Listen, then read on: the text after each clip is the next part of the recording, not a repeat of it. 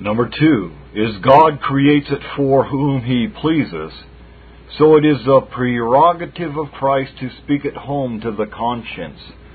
Speaking to the church of Laodicea, who had healed her wounds falsely, and spoke peace to herself when she ought not, He takes to Himself that title, I am the All-Man, the faithful witness, Revelation 3:14. He bears testimony concerning our condition as it is indeed. We may possibly mistake and trouble ourselves in vain, or flatter ourselves upon false grounds, but He is the All-Man, the faithful witness, and what He speaks of our state and condition, that it is indeed. He is said not to judge after the sight of His eyes, not according to any outward appearance or anything that may be subject to a mistake, as we are apt to do, but He shall judge and determine every cause as it is indeed. Take these 2 previous observations, and I shall give some rules whereby men may know whether God speaks peace to them, or whether they speak peace to themselves only. Number 1, men certainly speak peace to themselves when their so doing is not attended with the greatest detestation imaginable of that sin in reference whereunto they do speak peace to themselves, and abhorrency of themselves for it.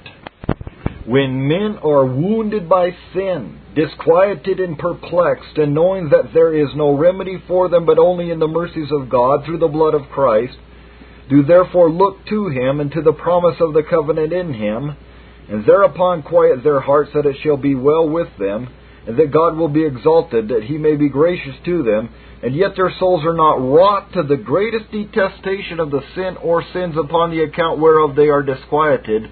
This is to heal themselves and not to be healed of God. This is but a great and strong wind that the Lord is nigh unto, but the Lord is not in the wind. When men do truly look upon Christ whom they have pierced, without which there is no healing or peace, they will mourn. Zechariah 12:10. They will mourn for Him even upon this account, and detest the sin that pierced Him. When we go to Christ for healing, faith eyes Him peculiarly as one pierced. Faith takes several views of Christ according to the occasions of address to Him and communion with Him that it hath. Sometimes it views His holiness, sometimes His power, sometimes His love, sometimes His favor with His Father. And when it goes for healing and peace, it looks especially on the blood of the covenant, on His sufferings. For with His stripes we are healed, and the chastisement of our peace was upon Him. Isaiah 53:5. When we look for healing, His stripes are to be eyed, not in the outward story of them, which is a course of popish devotiousness, but in the love, kindness, mystery, and design of the cross. And when we look for peace, His chastisements must be in our eye. Now this I say, if it be done according to the mind of God, and in the strength of that Spirit which is poured out on believers, it will beget a detestation of that sin or sins for which healing and peace is sought. Nevertheless, I will remember my covenant with thee in the days of thy youth, and I will establish unto thee an everlasting covenant. And what then? Then thou shalt remember thy ways and be ashamed. When God comes home to speak peace and a sure covenant of it, it fills the soul with shame for all the ways whereby it hath been alienated from Him. And one of the things that the Apostle mentions as attending that godly sorrow which is accompanied with repentance unto salvation, never to be repented of, is revenge. Yea, what revenge? 2 Corinthians 7:11. They reflected on their miscarriages with indignation and revenge for their folly in them. When Job comes up to a thorough healing, he cries, Now I abhor myself. And until he did so, he had no abiding peace. He might perhaps have made up himself with that doctrine of free grace which was so excellently preached by Elihu, chapter 33, from verse 14 unto 30, but he has then but skinned his wounds. He must come to self-abhorrency if he come to healing. So it was with those in Psalm 78, 33 to 35, in their great trouble and perplexity, upon the account of sin. I doubt not but upon the address they made to God in Christ, for that so they did is evident from the titles they give Him. They call Him their Rock and their Redeemer. two words everywhere pointing out the Lord Christ. They spake peace to themselves, but was it sound and abiding? No, it passed away as the early dew. God speaks not one word of peace to their souls. But why have they not peace? Why? Because in their address to God they flattered Him. But how doth that appear? Verse 37, their heart was not right with Him, neither were they steadfast. They had not a detestation nor relinquishment of that sin in reference whereunto they speak peace to themselves. Let a man make what application he will for healing and peace. Let him do it to the true physician. Let him do it the right way. Let him quiet his heart in the promises of the covenant. Yet when peace is spoken, if it be not attended with the detestation and abhorrency of that sin which was a wound and caused a disquietment, this is no peace of God's creating, but of our own purchasing. It is but a skinning over the wound, whilst the core lies at the bottom, which will putrefy and corrupt and corrode until it break out again with noisomeness, vexation, and danger. Let not poor souls that walk in such a path as this, who are more sensible of the trouble of sin than of the pollution of uncleanness that attends it, who address themselves for mercy, yea, to the Lord in Christ, they address themselves for mercy, but yet will keep the sweet morsel of their sin under their tongue. Let them, I say, never think to have true and solid peace. For instance, thou findest thy heart running out after the world, and it disturbs thee in thy communion with God. The Spirit speaks expressly to thee. He that loveth the world, the love of the Father is not in him. This puts thee on dealing with God in Christ for the healing of thy soul, the quieting of thy conscience, but yet withal a thorough detestation of the evil itself abides not upon thee. Yea, perhaps that it is liked well enough, but only in respect of the consequences of it. Perhaps thou mayest be saved, yet as through fire, and God will have some work with thee before He hath done, but thou wilt have little peace in this life.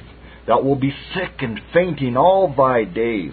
This is the deceit that lies at the root of the peace of many professors and wastes it. They deal with all their strengths about mercy and pardon, and seem to have great communion with God in their so doing. They lie before Him, bewail their sins and follies, that anyone would think, yea, they think themselves, that surely they and their sins are now parted, and so receive in mercy that satisfies their hearts for a little season. But when a thorough search comes to be made, there has been some secret reserve for the folly or follies treated about. At least there has not been that thorough abhorrency of it which is necessary, and their whole peace is quickly discovered to be weak and rotten, scarce abiding any longer than the words of begging it are in their mouths. Number 2, when men measure out peace to themselves upon the conclusions that their convictions and rational principles will carry them out unto, this is false peace and will not abide. I should little explain what I mean hereby. A man hath got a wound by sin. He hath a conviction of some sin upon his conscience. He has not walked uprightly as becometh the gospel. All is not well and right between God and his soul. He considers now what is to be done. Light he hath, and knows what path he must take, and how his soul hath been formerly healed. Considering that the promises of God are the outward means of application for the healing of his sores and quieting of his heart, he goes to them, searcheth them out, finds out some one or more of them whose literal expressions are directly suited to his condition. Says he to himself, God speaks in this promise. Here I will take myself a plaster as long and broad as my wound, and so brings the word of the promise to his condition and sets him down in peace. There is another appearance upon the mount. The Lord is near, but the Lord is not in it. It hath not been the work of the Spirit, who alone can convince us of sin and righteousness and judgment, but the mere actings of the intelligent, rational soul. And there are three sorts of lives, we say: the vegetative, the sensitive, and the rational or intelligent. Some things have only the vegetative, some the sensitive also, and that includes the former. Some have the rational, which takes in and supposes both the other.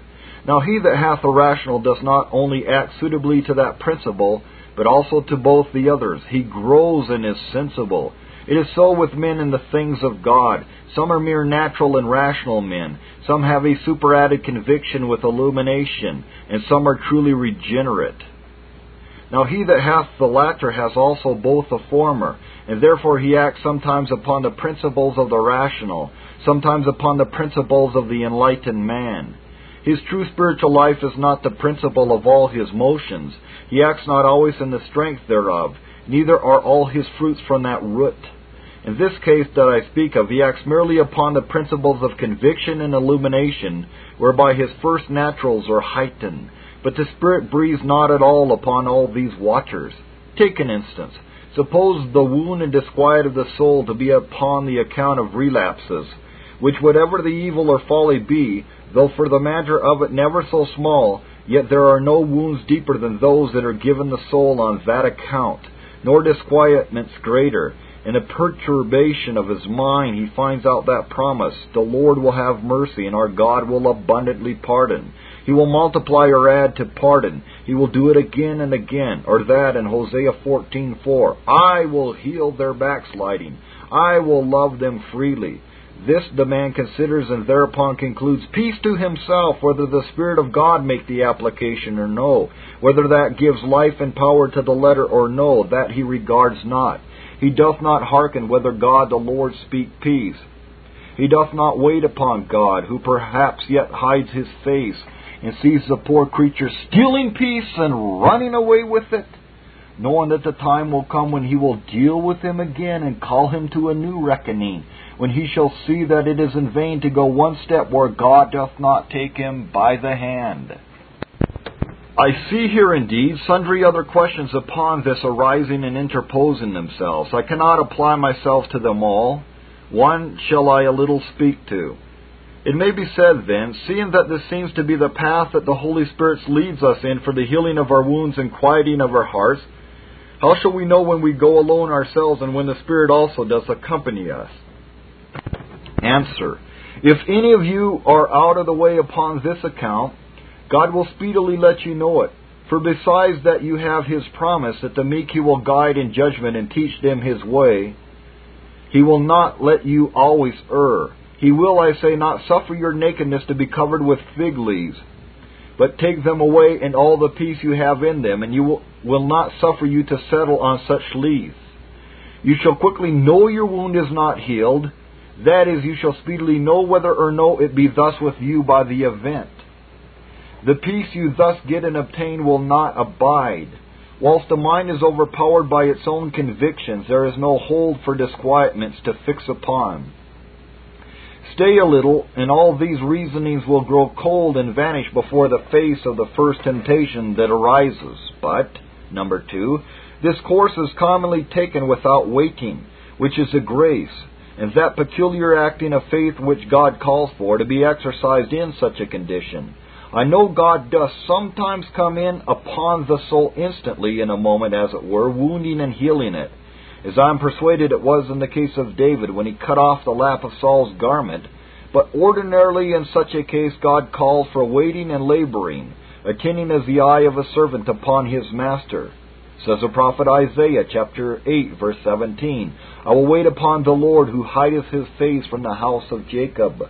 God will have his children lie a while at his door when they have run from his house, and not instantly rush in upon him, unless he take them by the hand and pluck them in when they are so ashamed that they dare not come to him.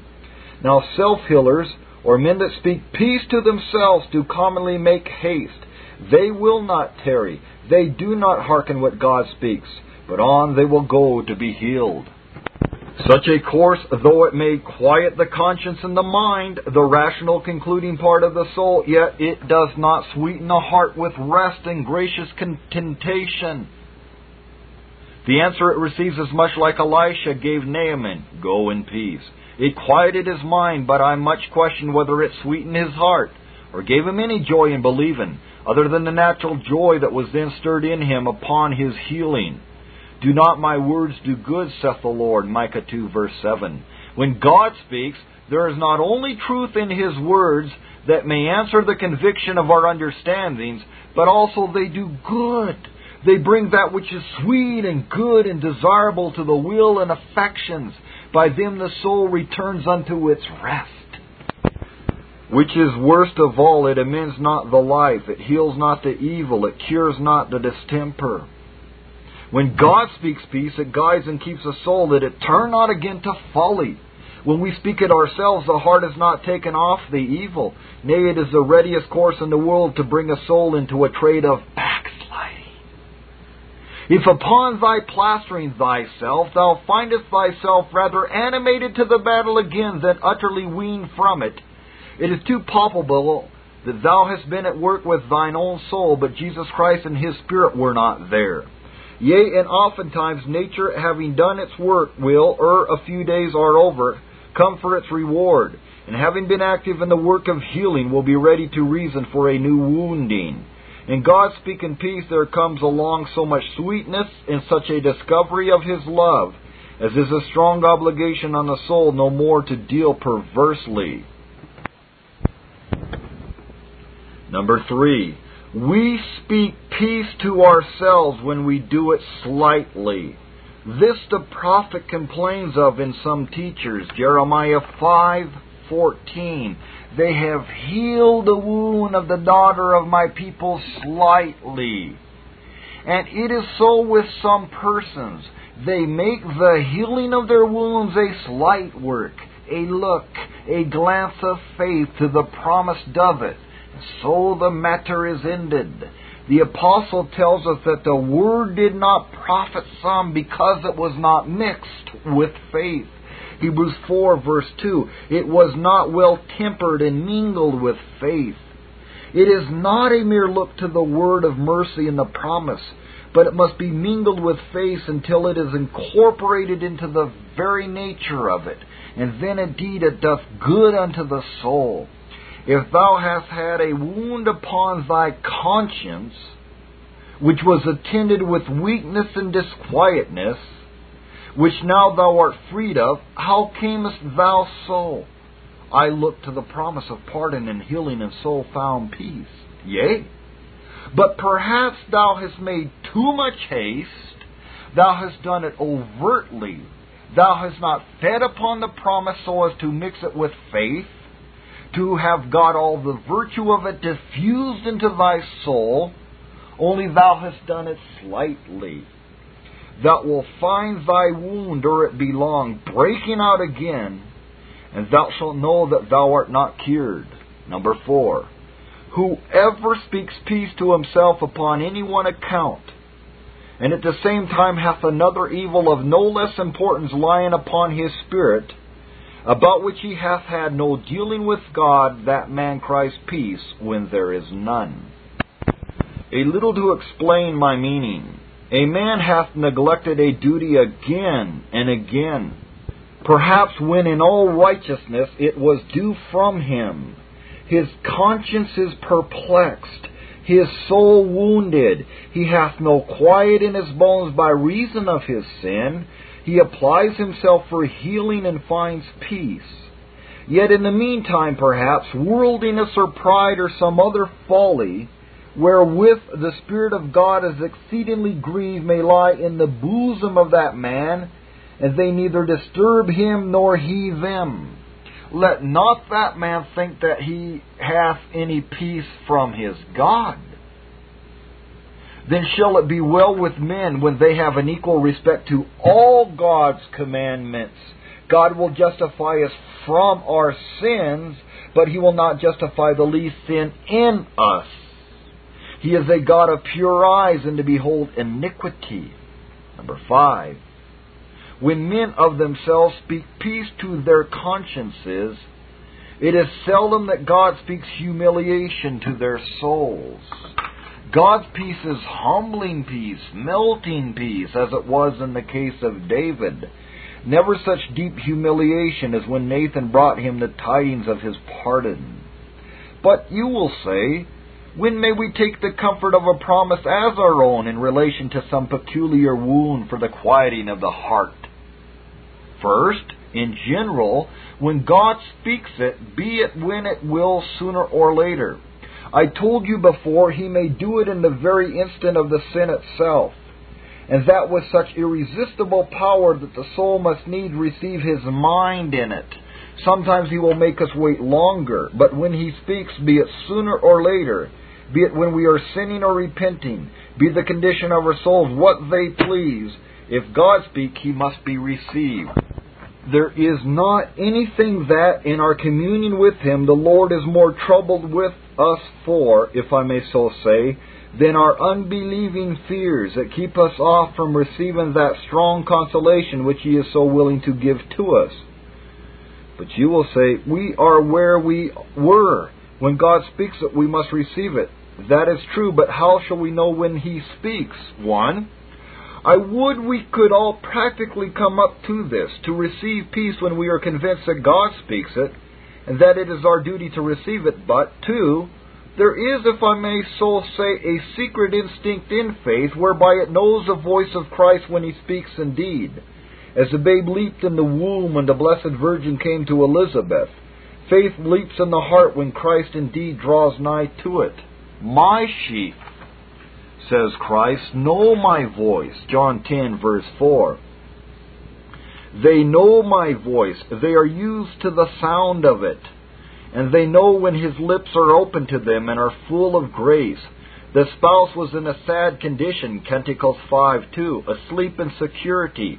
But yet as soon as Christ speaks, she cries, "It is the voice of my beloved that speaks." She knew His voice and was so acquainted with communion with Him that instantly she discovers Him, and so will you also. If you exercise yourselves to acquaintance and communion with Him, you will easily discern between His voice and the voice of a stranger. When He doth speak, He speaks as never man spake. He speaks with power, and one way or other will make your hearts burn within you, as He did to the disciples, Luke 24. He doth it by putting in His hand at the hole of the door, Canticles 5:4. His Spirit into your hearts to seize on you.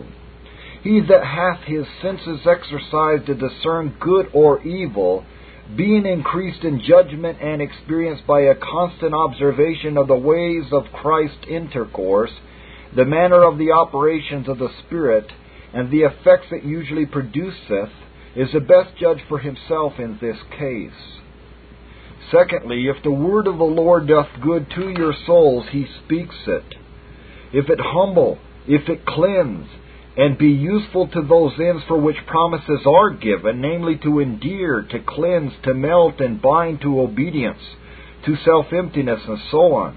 But this is not my business, nor shall I further divert in the pursuit of this direction. Without the observation of it, sin will have great advantages towards the hardening of the heart.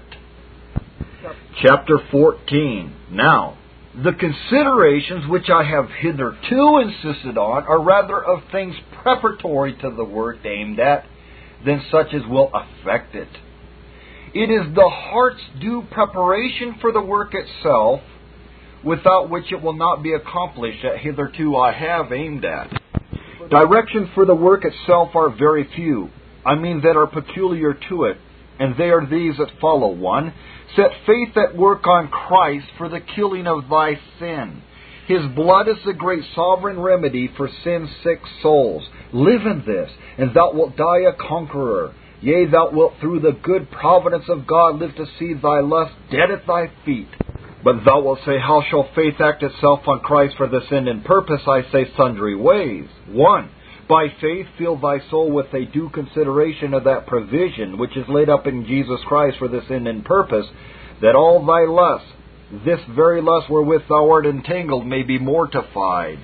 By faith ponder on this, that though thou art no way able in or by thyself to get the conquest over thy distemper, though thou art even weary of contending and art utterly ready to faint, yet that there is enough in Jesus Christ to yield thee relief. Philippians 4:13.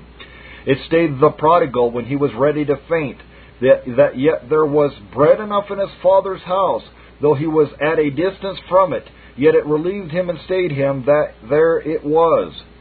In thy great distress and anguish, consider what that fullness of grace, those riches, those treasures of strength, might, and help that are laid up in Him for our support. John 1:16 and Colossians 1:19.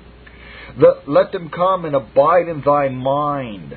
Consider that he is exalted and made a prince and a savior to give repentance unto Israel, Acts 5:31. And if to give repentance, to give mortification, without which the other is not or nor can be. Christ tells us that we obtain purging grace by abiding in him, John 15, verse 3. To act faith upon the fullness that is in Christ for our supply is an eminent way of abiding in Christ. For both our incision and abode is by faith, Romans 11:19 and 20. Let then thy soul by faith be exercised with such thoughts and apprehensions as these.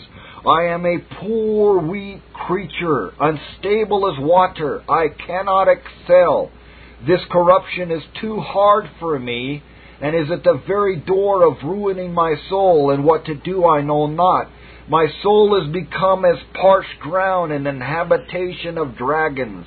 I have made promises and broken them. Vows and engagements have been as a thing of naught. Many persuasions have I had that I have gotten the victory and should be delivered, but I am deceived, so that I plainly see that without some imminent succor and assistance, I am lost and shall be prevailed on to an utter relinquishment of God. But yet, though this be my state and condition, let the hands that hang down be lifted up, and the feeble knees be strengthened. Behold the Lord Christ, that hath all fullness of grace in his heart, all fullness of power in his hand. He is able to slay all these his enemies. There is sufficient provision in him for my relief and assistance. He can take my drooping, dying soul and make me more than a conqueror. Why sayest thou, O my soul, my way is hid from the Lord, and my judgment is passed over from my God? Hast thou not known? Hast thou not heard that the everlasting God, the Lord, the Creator of the ends of the earth, fainteth not, neither is weary? There is no searching of his understanding. He giveth power to the faint, and to them that have no might he increases strength. Even the youth shall faint and be weary, and the young men shall utterly fall.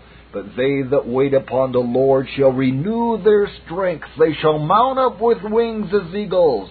They shall run and not be weary. They shall walk and not faint. Isaiah 40:27-31. He can make the dry, parched ground of my soul to become a pool, and my thirsty, barren heart as springs of water. Yea, he can make this habitation of dragons, this heart so full of abominable lust and fiery temptations, to be a place for grass and fruit to himself. Isaiah 35:7. So God stayed Paul under his temptation with the consideration of the sufficiency of his grace. My grace is sufficient for thee, 2 Corinthians 12:9. Though he were not immediately so far made partaker of it as to be freed from his temptation, yet the sufficiency of it in God for that end and purpose was enough to stay his spirit. I say then, by faith, be much in the consideration of that supply and the fullness of it that is in Jesus Christ, and how he can at any time give thee strength and deliverance. Now if hereby thou dost not find success to a conquest, yet thou wilt be stayed in the chariot, that thou shalt not fly out of the field until the battle be ended. Thou wilt be kept from an utter despondency and a lying down under thy unbelief, for a turning aside to false means and remedies, that in the issue will not relieve thee. The efficacy of this consideration will be found only in the practice. Number 2, raise up thy heart by faith to an expectation of relief from Christ. Relief in this case from Christ is like the prophet's vision, Habakkuk 2, verse 3. It is for an appointed time, but at the end it shall speak and not lie. Though it tarry, yet wait for it, because it will surely come. It will not tarry. Though it may seem somewhat long to thee, whilst thou art under thy trouble and perplexity, yet it shall surely come in the appointed time of the Lord Jesus, which is the best season. If then thou canst raise up thy heart to a settled expectation of relief from Jesus Christ, if thine eyes are towards him as the eyes of a servant to the hands of his master, when he expects to receive somewhat from him, thy soul shall be satisfied. He will assuredly deliver thee. He will slay the lust, and thy latter end shall be peace. Only look for it at His hand. Expect when and how He will do it. If you will not believe, surely ye shall not be established. But thou wilt say, what ground have I to build such an expectation upon, so that I may expect not to be deceived? As thou hast necessity to put thee on this course, thou must be relieved and saved this way or none. To whom wilt thou go? So there are in the Lord Jesus innumerable things to encourage and engage thee to this expectation. For the necessity of it, I have in part discovered it before, when I manifested that this is the work of faith and of believers only. Without me, says Christ, ye can do nothing. John 15:5, speaking with special relation to the purging of the heart from sin. Mortification of any sin must be by a supply of grace. Of ourselves we cannot do it. Now it hath pleased the Father that in Christ should all fullness dwell, Colossians 1:19, that of His fullness we might receive grace for grace. John 1:16, He is the head from whence the new man must have influences of life and strength, or it will decay every day. If we are strengthened with might in the inner man, it is by Christ dwelling in our hearts by faith, Ephesians 3:16 and 17. That this work is not to be done without the Spirit I have also showed before. Whence then do we expect the Spirit? From whom do we look for Him? Who hath promised Him to us, having procured Him for us? Ought not all our expectations to this purpose to be on Christ alone? Let this then be fixed upon thy heart, that if thou hast not relief from Him, thou shalt never have any. All ways, endeavors, contendings that are not animated by this expectation of relief from Christ and Him only are to no purpose, will do thee no good. Yea, if they are anything but supportments of thy heart in this expectation, or means appointed by Himself for the receiving help from Him, they are in vain. Now further to engage ye to this expectation, number 1, consider His mercifulness, tenderness, and kindness, as He is our great high priest at the right hand of God. Assuredly He pities thee in thy distress. Saith He, as one whom His mother comforteth, so will I comfort you. He hath the tenderness of a mother to a sucking child. Hebrews 2:17 and 18. Wherefore in all things it behoved Him to be made like unto His brethren, that He might be a merciful and faithful high priest in things pertaining to God, to make reconciliation for the sins of the people. For in that He Himself hath suffered being tempted, He is able to succor them that are tempted. How is the ability of Christ upon the account of His sufferings proposed to us? In that He Himself has suffered being tempted, He is able. Did the sufferings and temptations of Christ add to His ability and power? No, not doubtless considered absolutely and in itself, but the ability here mentioned is such as has readiness, proneness, willingness to put itself forth, accompanying of it. It is an ability of will against all dissuasions. He is able, having suffered and been tempted, to break through all dissuasions to the contrary, to relieve poor tempted souls. He is able to help. Yea, let me add that never any soul did or shall perish by the power of any lust, sin, or corruption, who can raise his soul by faith to an expectation of relief from Jesus Christ. Number 2, consider His faithfulness, who hath promised, which may raise thee up and confirm thee in this waiting in an expectation of relief. He hath promised to relieve in such cases, and He will fulfill His word to the utmost. God tells us that His covenant with us is like the ordinances of heaven, the sun, moon, and stars, which have their certain courses. Jeremiah 31:36. This David said that he watched for relief from God as one watched for the morning, a thing that will certainly come in its appointed season. So will be thy relief from Christ. It will come in its season as a dew and rain upon the parched ground. For faithful is He who hath promised. Particular promises to this purpose are innumerable, with some of them that seem peculiarly to suit His condition. Let the soul be always furnished. Now there are two eminent advantages which always attend this expectation of succor from Jesus Christ. One, it engages him to a full and speedy assistance. Nothing doth more engage the heart of a man to be useful and helpful to another than his expectation of help from him, if justly raised and countenanced by him who is to give the relief. Our Lord Jesus hath raised our hearts by his kindness, care, and promises to this expectation. Certainly our rising up unto it must needs to be a great engagement upon him to assist us accordingly. This the psalmist gives us as an approved maxim. Thou, Lord, never forsakest them that put their trust in thee. When the heart is once won to rest in God, to repose himself on him, he will assuredly satisfy it. He will never be as water that fails, nor hath he said at any time to the seed of Jacob, Seek ye my face in vain. If Christ be chosen for the foundation of our supply, he will not fail us. Number two, it engages the heart to attend diligently to all the ways and means whereby Christ is wont to communicate himself to the soul, and so takes in the real assistance of all graces and ordinances whatever. He that expects anything from a man applies himself to the ways and means whereby it may be obtained. Put your faith peculiarly upon the death, blood, and cross of Christ, that is, on Christ as crucified and slain. Mortification of sin is peculiarly from the death of Christ. It is one peculiar, yea, imminent end of the death of Christ, which shall assuredly be accomplished by it.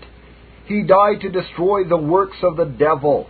Whatever came upon our natures by his first temptation, whatever received strength in our persons by his daily suggestions, Christ died to destroy it all.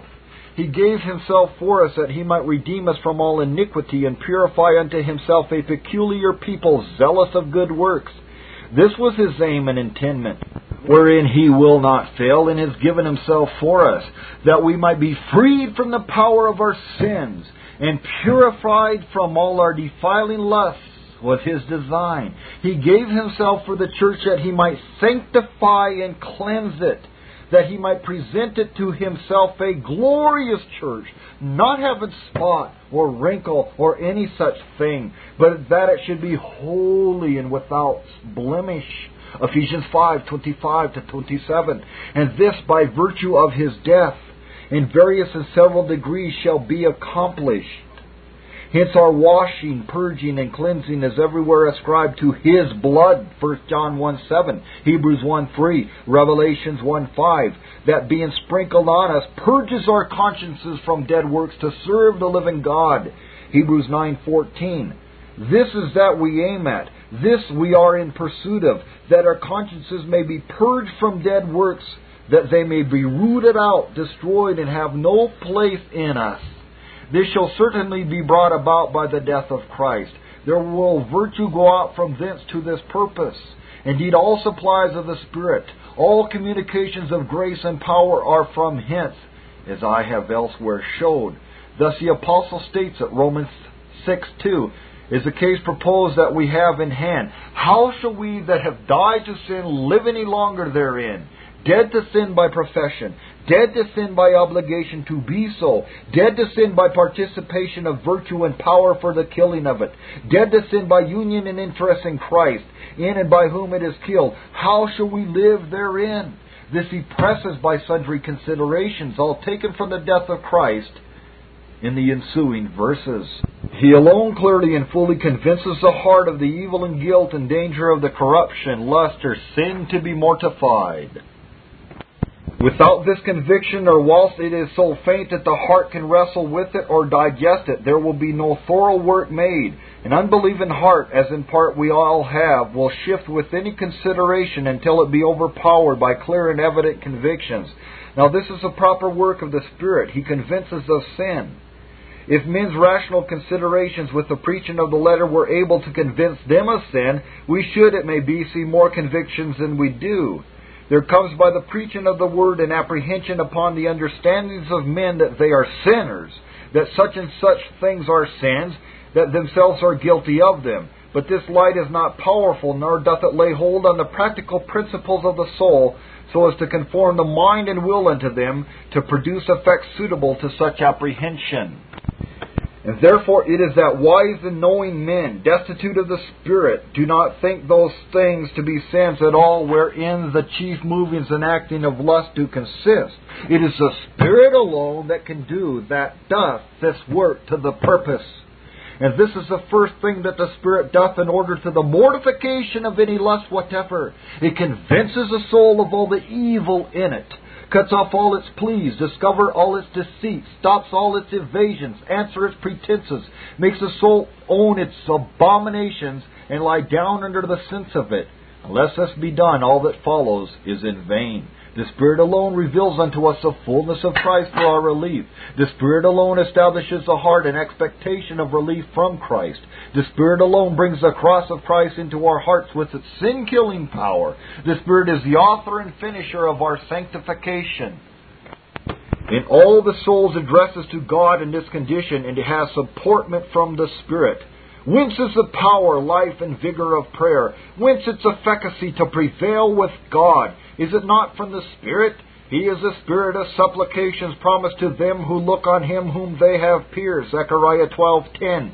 Enabling them to pray with sighs and groans that cannot be uttered. Romans 8:26. This is confessed to be the great medium or way of faith prevailing with God. Thus Paul dealt with his temptation, whatever it were. I besought the Lord that it might depart from me. What is the work of the Spirit in prayer? Whence and how it gives us in assistance and makes us to prevail. What we are to do that we may enjoy His help for that purpose is not my present intendment to demonstrate. The end of the treatise on the mortification of sin by Dr. John Owen, 1616 to 1683, Volume 6 of his works. This Reformation audio track is a production of Stillwater's Revival Books. SWRB makes thousands of classic Reformation resources available, free and for sale, in audio, video, and printed formats. Our many free resources, as well as our complete mail-order catalog, containing thousands of classic and contemporary Puritan and Reformed books, tapes, and videos at great discounts, is on the web at www.swrb.com.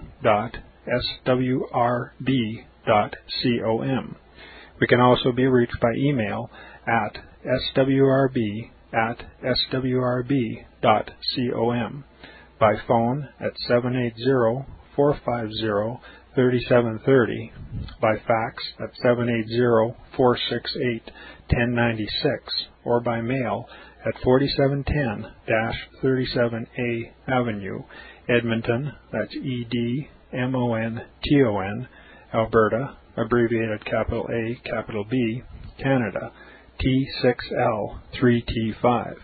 You may also request a free printed catalog. And remember that John Calvin, in defending the Reformation's regulative principle of worship, or what is sometimes called the scriptural law of worship, commenting on the words of God, which I commanded them not, neither came into my heart, from his commentary on Jeremiah 7:31, writes, God here cuts off from men every occasion for making evasions, since he condemns by this one phrase, I have not commanded them, whatever the Jews devised. There is then no other argument needed to condemn superstitions than that they are not commanded by God. For when men allow themselves to worship God according to their own fancies, and attend not to His commands, they pervert true religion. And if this principle was adopted by the Papists, all those fictitious modes of worship in which they absurdly exercise themselves would fall to the ground. It is indeed a horrible thing for the Papists to seek to discharge their duties towards God by performing their own superstitions. There is an immense number of them, as it is well known, and as it manifestly appears. Were they to admit this principle, that we cannot rightly worship God except by obeying His word, they would be delivered from their deep abyss of error. The prophet's words, then, are very important, when he says that God had commanded no such thing, and that it never came to his mind, as though he had said that men assume too much wisdom when they devise what he never required, nay, what he never knew.